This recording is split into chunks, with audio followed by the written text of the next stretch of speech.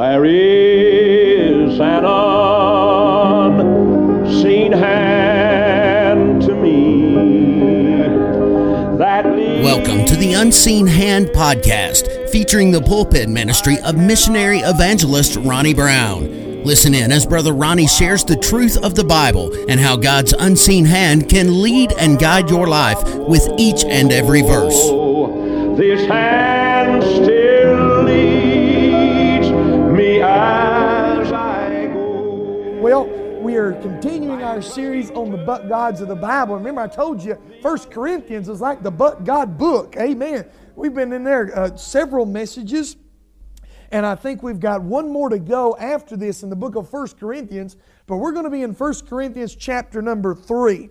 Usually on Sunday morning, I'll send the outline to Brother Tony so he can put it in the bulletin. And I sent him the initial outline, and I said for the text, 1 Corinthians 1 through 9. And then I caught that and I said, no, I'm not preaching through the first 9 chapters in 1 Corinthians. I know I got an extra hour according to that clock back there, but I won't do that today. Chapter number 3, 1 Corinthians chapter number 3, we'll start reading in verse 1. 1 through about 3 will give us a backdrop to what we're getting into in the previous verses after that. But let's stand, 1 Corinthians chapter number 3, 1 through 9, standing in reverence and respect to God's Word. 1 Corinthians 3, 1 through 9. 1 Corinthians chapter number 3 says, "And I, brethren, would not speak unto you as unto spiritual, but as unto carnal, even as to babes in Christ. I have fed you with milk and not with meat. For hitherto you were not able to bear it, neither yet now are ye able. For ye are yet carnal. For whereas there is among you even envying and strife and divisions, are ye not carnal and walk as men?" Look at verse 4. "For while one saith, I am of Paul, and another, I am of Apollos, are ye not carnal? Who then is Paul? And who is Apollos, but ministers by whom ye believed, even as the Lord gave to every man? And I have planted, Apollos watered," here's our but God gave the increase. And actually he says it again in verse 7, "For then neither is he that planteth anything, neither he that watereth, but God that giveth the increase. Now he that planteth and he that watereth are one, and every man shall receive his own reward according to his own labor. For we are laborers together with God. Ye are God's husbandry, ye are God's building." We'll stop reading at verse 9. You can be seated. I want to talk to you about, but God gave the increase as we read it from our text. And I want to talk to you how that God interrupts our fruitlessness. God interrupts our fruitlessness as an individual and as a church collectively. Let's go to the Lord in prayer. Dearly Father, God, we come to you in the name of the Lord Jesus, our Savior. And God, we thank you for Jesus. We thank you that He is the source of our strength. He is the source of our identity. He is the source of our love for one another and our love for a lost and dying world. As that song said, yes, you are the source of everything we need. Now, Father, I pray that you'd take the Word of God and by the source of your Spirit, you would take it and enlighten us, Father. That you would take it and build building blocks of truth in our lives, firm foundations for which we can grow by. God, I pray that you would show us today the importance of our labors for you, Father, but the necessity of your church, of your touch in our church's growth and in our growth of our personal lives. Father, we just pray you would help me as I try to preach. God, don't let me fumble and bumble through some notes and try to just make it through an outline. Oh, Father, I pray you'd take the Word of God and make the truth come alive in our hearts today. God, we ask these things in the name of the Lord Jesus Christ. Amen. in Paul's letter to the Corinthians, he is correcting them in regards to their attitudes. If you'll notice that Paul's bone to pick with the church of Corinth had a lot to do with their own attitudes, whether it be pride or self-exaltation or other areas. He is dealing with their attitudes. One of the wrong attitudes we find in chapter 3 is a pride concerning the minister that introduced him to the kingdom of God. We read the background in verses 1 through 4, how that they're carnal, they're very basic and not very spiritual, not very grown up when it comes to the things of God. You know, when it comes to newborn babes in Christ, you'll find a lot of squabbling over this and that. And that's what you find there in Corinth. And some of these folks have been in the kingdom of God a long time. Paul's basically saying, you should be further along than you are right now. And they were squabbling over the fact of who brought them into the kingdom. Some were saying, well, I am of the founding pastor. I am of Paul. And I'm from that background. We were here before you ever got here. And then there were some who were saying, well, we're from Apollos, that eloquent speaker, that great preacher that came by after Paul. We're of him. And they were boasting themselves over what one minister had done as opposed to another.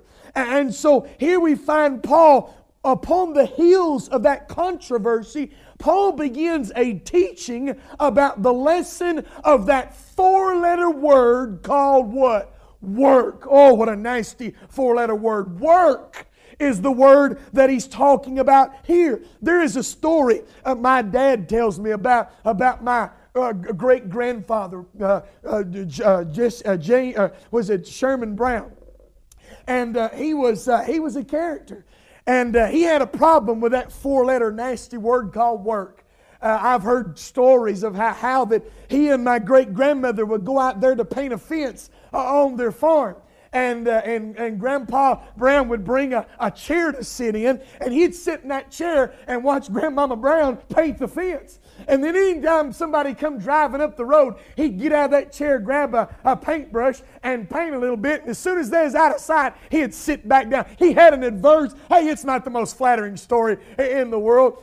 Some of my attributes I probably get from Grandpa Brown. I'm not the greatest worker in the world. But listen, a lot of times this subject of work is not an easy thing to do. And a lot of times when it comes to work in the house of God, when it comes to work in the things of God, for the kingdom of God, oftentimes those that work like a dog on the outside and have a great work ethic down at their job don't have that same ethic when it comes to the things of God. It's like this letter that I heard floating around a rather large church the pastor sent to many of his congregants concerning the number of workers he had in the church. This is the way the letter went. He said, "Dear member, our church fellowship is 1,400. Non-resident members are 75. The balance left to do the work is 1,325. Elderly who have done their share are 25, leaves the balance to 1,300. The sick and the shut-in are 25, leaves the balance to 1,275. Members who do not give are 350. Say amen right there. Christmas and Easter members are 300. The balance left is 625. Members who are overworked are 300. The balance is 325. Members with alibis, 200. The balance left is 125. Members too busy with other things are 123. The balance left to do the work is 2. Ain't it the way it runs in many of our churches today? Is that there's a lot of people, a few people doing a lot of the work. Unfortunately, that's the way in many of our churches, and these folks miss out. These folks that do not labor, they are missing out on God's supernatural increase. Because the underlying theme in this whole message is not what you do, it's what God does in response of what you do. You see, that's the underlying message. And those that do not labor, those that do not jump in and work in the field of God and in the local church and in their family, they miss out on God's supernatural work. You see, every one of God's people can see supernatural increase of God in their lives and in their church by following 3 instructions. I've got 3 instructions that I want you to see out of this text that we can glean out of there to apply to our lives to give us a right viewpoint on the work of God. The first thing I want you to see is recognize a definite instruction for our labors. Recognize a definite instruction for our labors. Although the end result of verse number 6 is that God supernaturally gives an increase, He has chosen to use human instruments like Paul and like Apollos to stage that increase. Now I want to let you know one thing right now. God could do it with you or God could do it without you. You are not indispensable when it comes to the labor of God. God could work His field on His own and not give you opportunity to work in it, and He'd do just as well, probably a lot better, amen, than for us to work. But God has opened the gates wide open for you to join in and labor with God. If you'll notice verse 9, it said, "For we are laborers together with God." You realize that God letting you work with Him? I remember when I was a boy and Dad was building his barn. He worked on the dam there at TVA, and he had gathered a lot of scraps and a lot of this and that he was going to put in his barn. And he was going to work on his barn. He had his cutting torch out, and he was taking some metal pipes and cementing them in the ground and cutting the tops off. And he was building. Oh, I wanted to help my dad so much. Oh, Dad, let me see that cutting torch. Amen. Oh, Dad, give me a saw. Give me that skill saw. And he wouldn't let me do it because I was too young. He wouldn't let me work with him. I wanted to work with Him so bad, but He wouldn't let me do it. Here is God, the God of the universe, and He said, "Come on in. I'll let you work. I'll let you work right beside me." You see, we got to recognize a definite instruction for our labors. Notice, first of all, we see a definite instruction about the field of labor. Look again at verse number 9. "For we are laborers together with God." Listen to this. "Ye are God's husbandry." Husbandry. What does that word husbandry mean? It means we are His farm. We are His field. We are the place in which He does His labors. As the gardener looks over his garden, and so God looks over His church. Do you realize that God looks at Gethsemane Baptist Church as His garden, as a place where He does His work, as a place where He labors?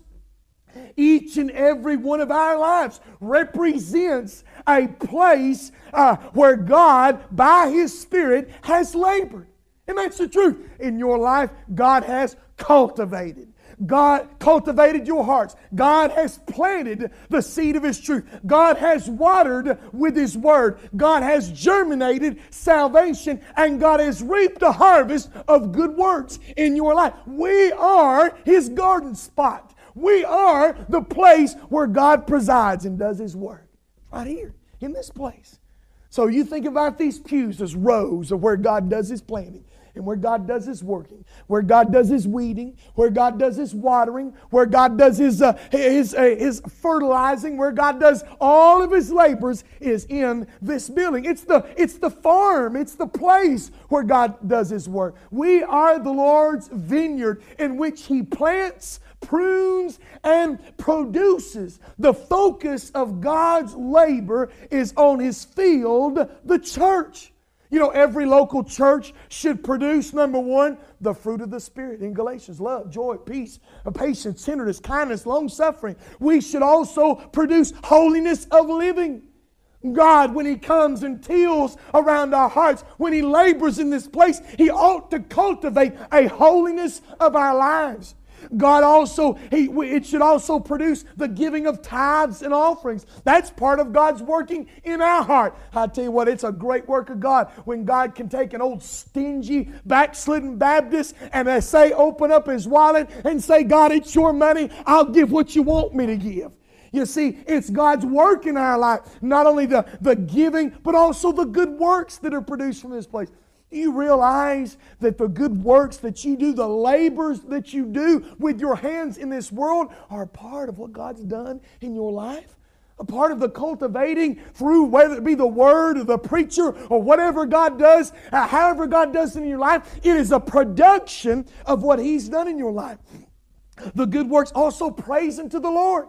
That God ought to cultivate as we sit in here Sunday morning, Sunday night, and Wednesday night. God is taking instruments by His Word, cultivating that heart so that you would lift up your voice and praise Him. And also the church should produce the souls won to Christ. These are the production of a healthy church. These are the products that God is looking to cultivate right here among these pews. That's what He's cultivating. We see a definite instruction about the field of labor. But notice, secondly, we see a definite instruction about the fulfillment of labor. Notice what our verse number 6, our main verse there, it says, I, meaning Paul, I have planted. He didn't say God planted it. He didn't say the Holy Spirit planted it. He said, I planted. He said, I planted. This church may be God's garden, His husbandry, His field, but we are His laborers. The word here in verse number 9, for we are laborers together with God. That word laborers means co-worker, a fellow laborer. It could mean farmhand, plowboy. Amen. I like that name, plowboy. What that means is that you're a farmhand. You're a field hand in God's field. Yes, this is God's field. Yes, does this work. But you know what you need? You need a piece of straw sticking at your mouth, and you need an old farmer's hat on and a flannel shirt, because you are His husband. You are His laborer. You are His field hand here in this place. We are to be we are God's field hands. The fulfillment of the labors on God's plantation are by our own hands. God has, in His wisdom and in His love and mercy, has allowed us to be His farmhands. Paul had personally, he said, I planted. Paul had personally been working in God's field at Corinth. In verse number 9, Paul said, we are laborers. We are laborers. Paul, the preacher, was not the select one. He said in verse 9, we are laborers. Talking that carnal bunch down there. You remember what he said at the beginning of the chapter? You're carnal. You're babes. You're not grown up. You're not discerning spiritual meat. You're on the milk. But yet at the same time, he said, we're all on the same playing field. We are laborers together. Paul didn't set him up on some kind of spiritual pedestal. He wasn't the select one only for God to use. But all those at one time were planting are now are to be participating. All those that were the planting are now to be the participating. My question to you is, are you a spectator or are you a participator? You know, there are some folks that are sitting on the sidelines at the game. You know, it's March Madness right now, buddy. We're getting into it's time, JB. It's time. It's the best time of year to watch basketball. I can't hardly stand it. I'll be glad when it's over with because I get the jitters. I want to go play again. But the truth is, there are a lot of times at these basketball games, yes, there is a number of people in the stands watching the game, telling all the players what they should do. Tell them what would be the best play to run. Tell them how the best way to do it. But there's only a select few down there actually playing the game. And the truth be known is many of our churches turn out the same way. Is there's a lot of spectators that have a lot of armchair quarterback wisdom that could tell a lot of people how to do a lot of things. But there's only a handful that actually get down and do the work. But that's not the truth in this. And what Paul said, he said we all are to be laborers together working in the field of God. Many of us need to be like the little lady that was at a Sam Jones meeting. The Methodist evangelist Sam Jones, he had a meeting. He called them quitting meetings. And people come up and testify about what they're quitting, whether they're going to quit the tobacco or whether they're going to quit their drinking or their cussing or whatever. And this one lady jumped up in the meeting and she said, I ain't been doing nothing and I'm quitting that. Hey, we ought to have a lot of quitting meetings and stop quitting and start quitting doing nothing. Because the truth be known, all of us could do more. And I included. All of us could grab another shovel. All of us could grab another rake. All of us could grab a little bit more seed. All of us could labor more intently in this fulfillment of God's work. We are to fulfill the labors of God. God has seen fit to allow us to join us in His work. God gives definite instructions for our labors. What? This is the field. This is the place to work. This is the hub of activity. This place ought to be a beehive of labor for God. And I'll never forget, I'm in a real nostalgic mood. And I'm doing an archive of all of Brother Ken's messages from all the years back that he preaching at Temple. And I started listening around 2001. And 2001 became a time where God began to grab a hold of a lot of people's heart. And I remember that our church turned into a beehive of activity, a hub for all kinds of labors to be going on. Oh, I want that so much for our church. I want us all to get the idea in our minds that Paul watered. Paul planted, Apollos watered. They did something. Oh, listen, my job as your pastor is to try to help you discern, to try to help to preach God's Word and to teach God's Word so that you might discern where God can place you best to work in His field. You see, that we must recognize a definite instruction for our laborers. You're not disqualified. If you're saved by the grace of God, you have a place to labor in God's field. Not only recognize a definite instruction for our labors, but realize a diverse involvement in our labors. Little League Baseball started up. Oh man, I'm excited about it. Boy, I like Little League Baseball. And Evan had his first practice yesterday. Now, the truth be known, with those boys out on that field, not every one of them could be the pitcher.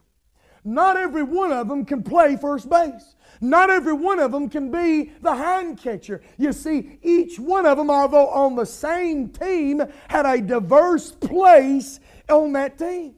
And the same is true with us. Not everybody can be the preacher, although you'd like to. Amen. I know you would. Not everybody can be the choir director. Not everybody can be the Sunday school teacher. Not everybody can do everything. There is a diversity in God's field of service. Notice, first of all, a diverse role of involvement. Not only did Paul plant, but it goes on to say that Apollos watered. Now, these are two very different things. Planting and watering are two very different activities, and yet both vitally important for a harvest. You can't have a harvest just by pouring water on a field. You can't have a harvest just by planting a seed out in the soil without giving it any water. Both are imperative in order to see a harvest. Every one of us are to be field hands on God's farm. Yes, but not all of us has the same task. God has given some gifts and abilities to fulfill different roles in our church.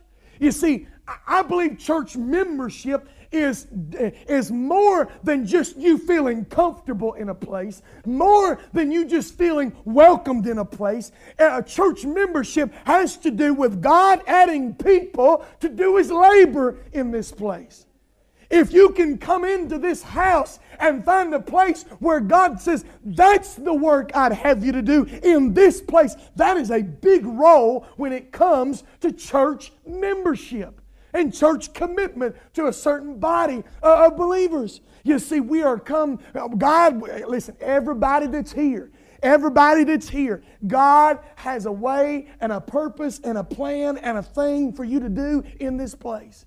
You are all part of the body of this field, of what God is going to do in this field. As this body grows, God will send more laborers to do more. As the field expands, as the farm of God at Gethsemane Baptist Church increases, God will send more to fulfill the needed roles. Some are gifted in order to teach, some to drive the van, some to usher, some to cook, some to oversee maintenance over our church, some to deal with our financial matters. There is a variety of roles for us to fill. My job, like I said before, I knew I heard that phrase I said before somewhere else. My job as your pastor is to help you discern that. It's to do my best to follow God's leading and to place you or to allow you or to give you a sway into going where God would have you to do in service for this church. Was that completely confusing? I want you as your pastor, I want you to see firsthand God's miraculous increase. There's nothing like being on the inside when God begins to do wonderful things. There's nothing like being used by God. Can I tell you, as one that God has used in many a variety of different places, there's nothing in this world like seeing God do the miraculous through someone as miraculous as you and I. It's a wonderful feeling to see God use you. But there's a diverse role of involvement. Not only a diverse role of involvement, but a diverse reward for involvement. Look at verse 8. Paul slips in something that he talks about later on. Look at verse 8. Now he that planteth and he that watereth are one, and every man individually shall receive his own reward according to his own labor. Every man individually shall receive reward according to their own labor. Look down at verse number 13.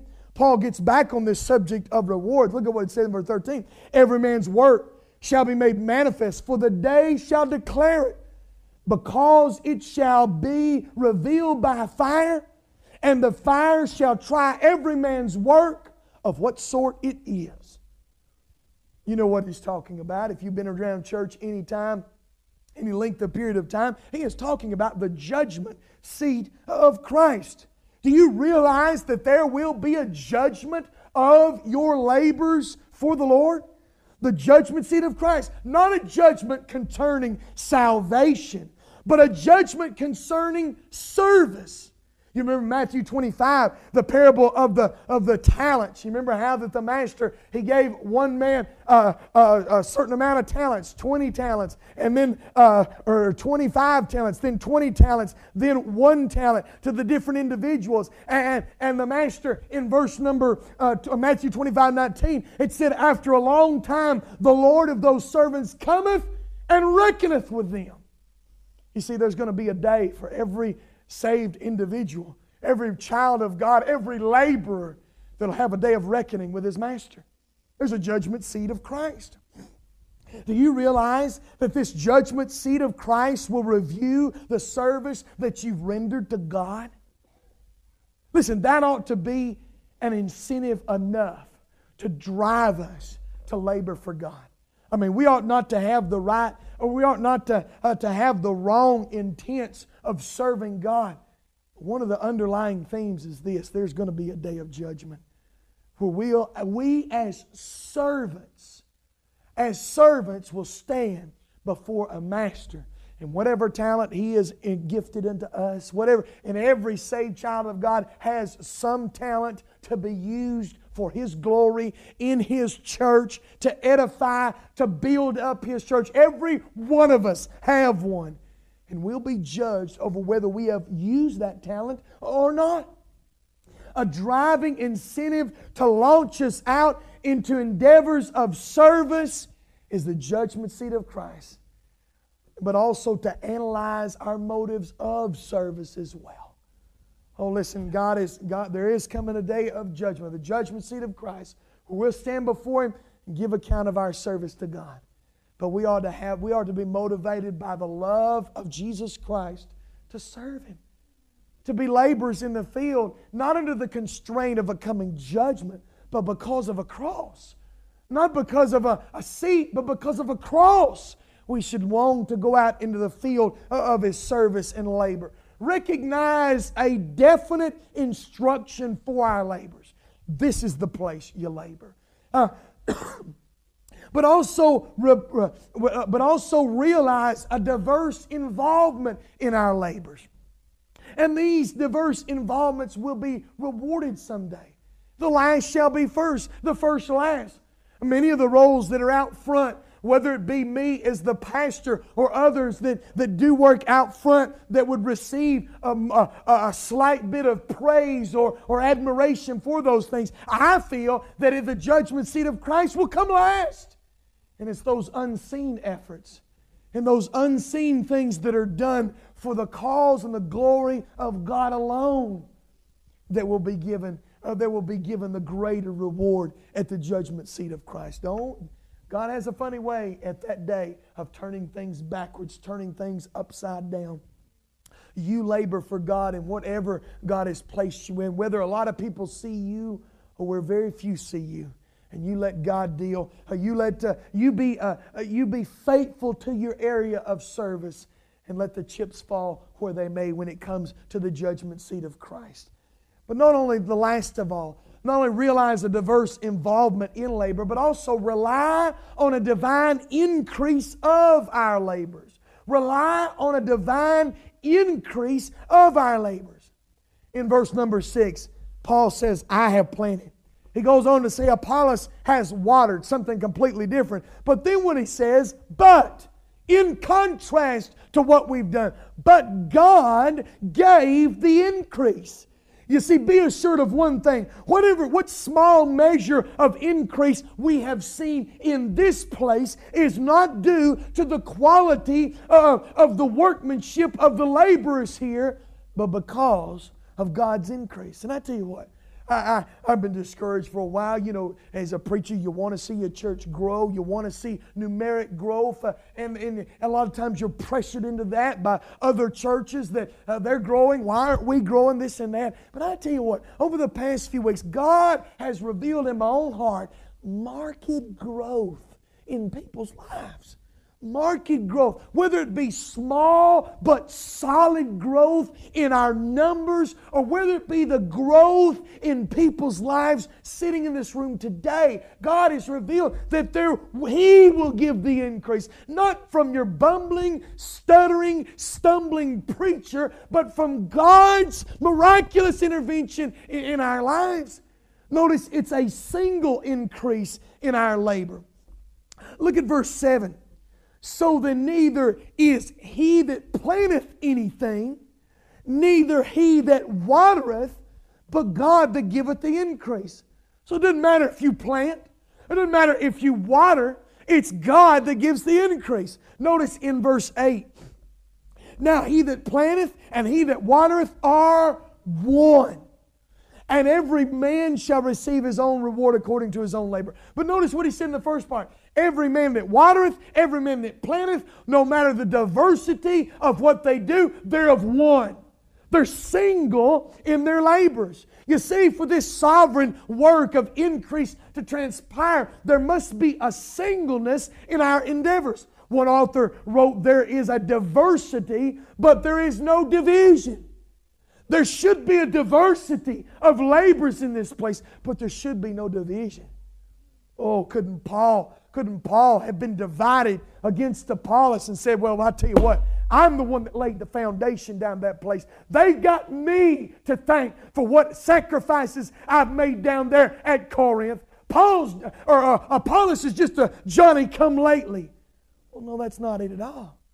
Or Apollos could have come in and said, boy, I tell you what, it's a good thing I came when I did to correct all the foolishness that Paul laid there. No, that's not it at all. They're all of one. From our diversity, there should be unity. For there to be a divine increase, there is to be a unity in focus in our labors. There is no one individual that can be credited over another. You see, it is my contention that a healthy church, that a well-grounded church in the Word of God should go on for the glory of God, no matter who's standing behind this pulpit. It's beyond one person. One person does not constitute a church. We, the body of Christ, as a whole, constitute this place. If I were to keel over with a heart attack tomorrow, God forbid, that way it would be nice to be going to heaven and everything, but I want to be here as long as I can, as long as God possibly let me minister in this place. But if I were to keel over tomorrow with a heart attack, it should not mean that this church should fall apart. I don't care if I've been here 25 years. It shouldn't mean the church is more than one member. But we are so focused on the leadership, on the ones out front, and most of the churches you see today, when the one falls by the wayside, the church will dissolve. They'll fall flat on their face. Why? Because they're not a healthy church. They may be great in number, but they're not a healthy church, because a healthy church is greater than one person.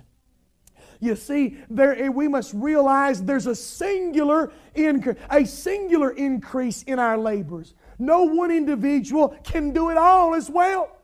I, as your pastor, cannot do everything. I think you know that by now. Amen. So I'm not even going to try. But I can't do everything. And as much as I would probably want to sacrifice my job and sacrifice my family and sacrifice everything else just to see this place go forward, I cannot do it all. If this church will increase miraculously by the hand of God, it will be a singular purpose from all of us. It'll be a singular act of work from all of us. All of us, in a variety of tasks, God uses singularly for His ultimate glory. Warren Wiersbe said this: even though there is a diversity of ministry, there is unity of purpose, and there ought to be unity of spirit. Unity of spirit in this place. So many of our churches are fragmented and splintered by all kinds of little groups that raise themselves up. Well, we're the leading Sunday school class, or we're the leading this, or we do this around here. And there's such a splintering of us as a body.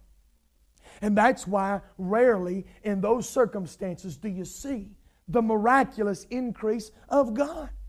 Not only in numerical, put numbers outside of your head. Yes, God wants more people to come into His kingdom. Yes, God cares about people, but also God cares about your spiritual growth as well. You ought to be able to say that I am a stronger Christian. I am a more growing Christian than I was a year ago, than I was 5 years ago. There ought to be marked growth in our lives, and that collectively, singularly, God increases. A singular increase of our labor, but also a sovereign increase of our labor. But God gave the increase. But God gave the increase. The farmer and all the field hands in the world can sweat and labor and plow and fertilize and water and seed all the livelong day. But if God doesn't climb down in that soil and cause it to germinate and to burst open, they'll never see a harvest.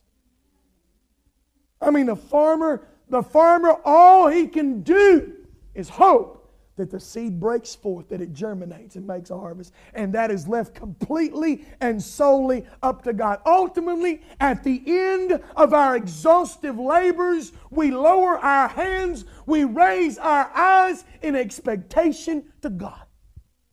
Listen, if I tried to measure my effectiveness in ministry by how many people I've seen saved in the jail ministry, how many people I've seen saved in the homeless ministry, how many people have been saved in this church here today, I would judge myself to be an absolute failure before God. But you cannot survive the ministry by that attitude. You work as hard as you can, and you do everything you can, and ultimately you lay your hands down and you look to God, and it is God that gives the increase. If anything miraculous will happen at Gethsemane Baptist Church as in days gone by, it'll be because God wills it to be so. that God moves and acts upon the labors of a unified people to see, for us to see miraculous growth. Apart from divine intervention, our labors are complete failures. God giveth the increase. I can't drag people into this church. I can't drag you in to a greater, stronger Christian life. I can't drag you in to a life of holiness and righteousness and separation from the world and consecration unto God. I can't hog tie you and make you do that. I'm going to do my best to preach the devil out of you. I'm going to do my best to show you what God's Word says. But God's the only one that can do that in your life, and not me. Every saved Christian should be a serving Christian. Every saved Christian should be a serving Christian. They are part and parcel. They go together. We have faith and we have works together. Every one of us should be laboring and serving in this place. We ought to be laboring tirelessly in His fields. One, because of the great salvation that God has given us and invited us into this field to join Him in His work. Number two, there's coming a judgment day and you'll stand before Almighty God and give an account of your labors. We ought to be laboring for God. But ultimately the fruits in our labors come from God alone. They come from Him. That's why you always, when you labor and when you sing and when you preach or when you tell or when you share or when you call, you bathe that in prayer. It's not going to be the eloquence of your speech. You know, a lot of folks find it difficult to go to visitation. And old Brother Ronnie, he's talkative and flamboyant and out there. And I tell you what, Brother Ronnie, he can do the deal out there on the front porch step. Truth be known. When I go on that front porch step, I'm not a used car salesman. That's what I like to tell folks. I'm not a used car salesman. I'm not going to trick them into the kingdom with my words. I'm not going to swoon them with my speech. I go in confidence knowing that when I give the gospel, when I tell the truth of the gospel, He'll take it and birth the kingdom into that heart. It won't be because of my eloquence. It won't be because of my speech. It'll be because what God does in their heart with that. We want to have the same attitude of our labors. Yes, we labor. Yes, we work. Yes, we teach. Yes, we sing. Yes, we tell. Yes, we go. Yes, we write. We do all these things. But we leave it up to God for the increase. It won't. And listen, that's something to take off your shoulders. A lot of times, when I first started in the ministry and I'd get all depressed and I'd get all down on myself, nobody came to the altar, nobody responded, nobody lifted a hand, nobody was paying attention to me. And I'd get so down about that, I'm ineffective, I'm not being used by God, until I got a hold of this truth. You just deliver the mail and let God do the rest of it. You just give it, you just tell it, you just write it, you just sing it, you just share it, and let Him do with it. Boy, I tell you, that's a load off your back. You don't have to stay up all night wondering, did I say the right thing? Did I write the right thing? Did I say the right thing in that conversation? Did I sing the right thing? Did I preach the right thing? You lay your pillow head at night knowing that God will give the increase. Let's all stand as we have a song of invitation. This is more like a Sunday night message. This is for the church of the living God. This is for us to grow by here at Gethsemane Baptist Church. This is some tools that we can put in our toolbox that's going to help us a long ways down the road. It's God that giveth the increase. It's not what you can do, although you ought to labor. You ought to work in God's field. You ought to be a farmhand, a plowboy, a plow girl out in God's field. Yes, you ought to work for God. But truth be known, if there's ever going to be somebody saved, it's going to be by a work of God. If this church is ever going to grow, it's going to be by a work of the living God. If you're ever going to grow spiritually, if you're ever going to grow in the grace and the knowledge of the Lord Jesus Christ, it won't be because of how many sermons you listen to. It won't be because of this or that. It'll be because God divinely moved in your heart and life. And there are elements that aid that. There are elements that open wide the gates for God to do that, such as Bible reading, such as prayer, such as sharing your faith, such as going out and serving God. But truth be known, if any growth is going to be experienced, it'll be by God and God alone. Every head bowed, every eye closed. Maybe you're here today and you're lost. This is the field where God does His work. This is the field amongst His people, not this building. The group of people here that disperse and find themselves in all kinds of areas and fields to sow the seed of the gospel. You may be here today lost. You've never received Christ as your Savior. You're that ground that I hope God's Word's been plowing up. I hope the Spirit of God has been turning over and breaking up that fallow ground, because I'm going to give you the seed of the Word of God. The seed of the truth of the gospel is that this: you're a sinner. You've broken God's law. You're in need of a Savior. You've broken God's law. You stand in the judgment of God. You've lied, stolen, committed adulteries. James 2:10 says if you keep the whole law and yet offend in one point, you're guilty of all. But Christ came and died on that cross, made Himself a curse in your place. And if you'll just gladly receive that today, if you'll bow your head and say, God, I'm sorry. I am a sinner. I've broken your law. I'm guilty. But God, I come and ask your forgiveness. I call on your mercy. Have mercy on me based upon what Jesus did on that cross. And God, save me. Forgive me of my sins. He'll save you today. He'll come into your life and change your life forever. Would there be one that say, Brother Ronnie, I'm not saved. You pray for me. I've never on purpose placed my trust in Jesus and Him alone. And God's working in my heart. Brother Ronnie, pray for me. I don't see any hand in the room. So we're just all home folks today. We're just all children of God in here today. Are you working for the Lord? Are you a good field hand? Are you a good and faithful servant? We ought to be all laboring for God. Find your avenue of service. Find a place of production, a place where you can be used of God and not just take up room on a pew on Sunday morning, Sunday night, and Wednesday night. If this place is going to grow, we're going to have to be unified in our labor to see God do the miraculous. Maybe you'd like to come today and rededicate yourself and say, God, from this point on, I want you to help me discern where you want me to work, where you want me to labor. God, place me in the most effective place at Gethsemane Baptist Church where I can work and be used of God. God, help me to work for you. Help me to labor. Strengthen my hands. Purify my life. Make me a good servant for you. God, I want to see you do the miraculous in my life. I want you to do the miraculous in my church. I'm trusting to